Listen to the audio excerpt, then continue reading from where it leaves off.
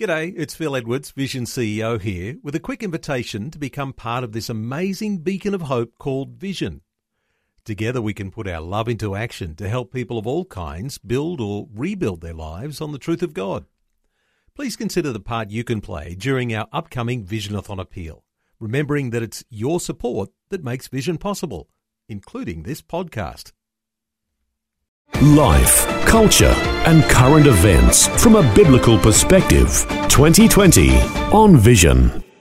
As we do on a Tuesday, we like to touch base with Ron Ross, who's been scouring the headlines overnight for breaking news items out of the Holy Land, the land of Israel, and those surrounding nations in the Middle East. Ron Ross, a special welcome back to 2020. Thank you, Neil. Ron, let's start with one that looks like a growing controversy. Israel and US leaders are meeting amid differences on annexation plans that are happening in Israel. What's the story here?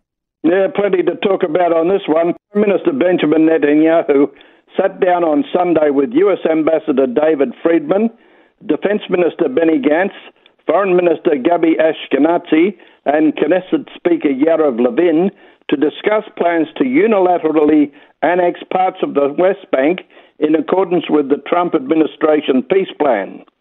Gantz and Ashkenazi both publicly backed US President Donald Trump's Peace to Prosperity plan, but have not endorsed Netanyahu's planned unilateral annexation of territory allocated to Israel under the proposal.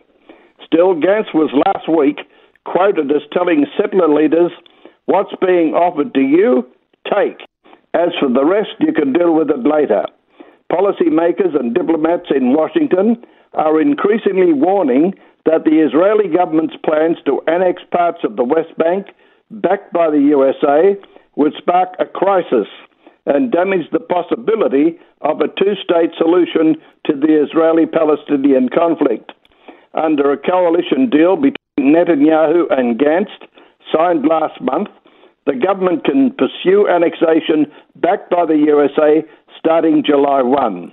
The Trump administration has indicated it will not oppose Israeli moves to annex lands that would become part of the country under the peace plan, which conditionally envisages a Palestinian state on the remaining 70% of the West Bank.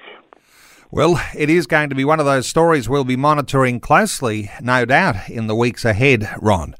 Let's go to another one. Benjamin Netanyahu warning of renewed closures as coronavirus cases rise. Yeah, another 122 Israelis were confirmed to be infected with the coronavirus on Sunday, raising the active cases in Israel to 3,268. Hundreds of schools have been forced to close in the past 2 weeks after students and teachers were found to be infected. The Ministry of Education said that 506 students and teachers had the virus, forcing them to close 183 educational institutions out of Israel's total of about 5,200 schools. The closure sent 25,600 teachers and students into preventive isolation out of the 2.3 million students and 200,000 teaching staff.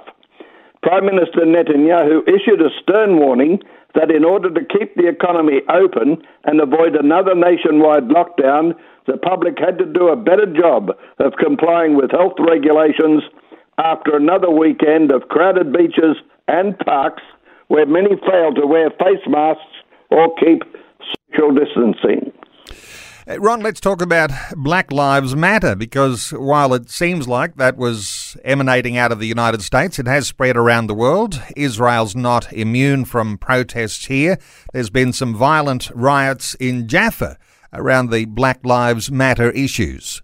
Protests are continuing over a planned expansion of a homeless shelter onto the grounds of an Islamic cemetery. The problem is the cemetery no longer exists, as it was moved a century ago. None of this appears to matter as the Black Lives Matter riots arrive in Israel. While no one was under any illusions about the propensity for Israel's left-wing and extremists among the Israeli Arab minority to copycat what's going on in the USA, it's remained unclear when and where the violence would start. The assumption had been that it would be attached to the July 1st date set for the possible beginning of extending Israel's sovereignty over parts of Judea and Samaria. There is concern other groups will unite to join the protesters. Minority communities like the Druze, Ethiopian Jews, who have had integration challenges in the past, may be manipulated into joining the Arab riots. Ron, an interesting one with the group called Hamas, outraged after uncovering an Iranian espionage operation. What's the story here? Yeah, this is a strange one. A three-pronged crisis between Hamas, Hezbollah and Iran has erupted in recent days after a staffer working for a senior Hamas official was identified as an Iranian spy. First reported by Channel 12, Hamas discovered that at least one person working alongside Musa Abu Mazouk, who heads the terrorist organization's foreign relations operations, is an Iranian agent, most likely recruited through Hezbollah. Mazouk, reportedly outraged over the espionage operation, complained directly to Hamas leader Ismail Haniyeh, who in turn personally raised the issue with Hezbollah leader Hassan Nasrallah and senior Iranian officials. Mazouk has been a vocal opponent of Hamas's growing ties with Iran. He resides in Qatar. Well, I'm sure there's an awful lot of spying goes on between all of those nations throughout the Middle East, so it doesn't surprise me. But yes, I can imagine outrage and Iranians in on the espionage. Hey, Ron, in an era of global uncertainty, which there is absolutely no arguing we are in right now, record numbers of people, Jewish people, seeking out Israel. What's the story here as numbers start to come clear? Yeah, this story blows my mind because it just keeps proving Bible prophecy about the return of the Jews to Israel. And it would seem God uses just everything. In a time of great darkness, pandemic pandemonium, and power struggles, a ray of light can be seen in the Jewish world. In May, the number of North Americans applying to make Aliyah, return to Israel, was double what it was last year. In fact, last month was the biggest ever in the 19-year history of Nefesh B'Nefesh, the non-profit group that, with the help of Israel's government and the Jewish Agency, has already shepherded some 60,000 North American Jews to new homes in Israel. We've seen small bumps, but nothing like this, says Mark Rosenberg, Nefesh Vice President. What we saw this past month is absolutely remarkable, and while they may not be major numbers, they are major increases. With New York, California, and New Jersey leading the way, this spring's uptick in new Americans isn't limited to North America. Though no hard numbers were available at the time of press, the Jewish Agency officials say they're seeing a definite rise in the number of Aliyah applications from around the world. But Neil, I wanted to emphasize a story that came from Jay and Michael Brown of Los Angeles.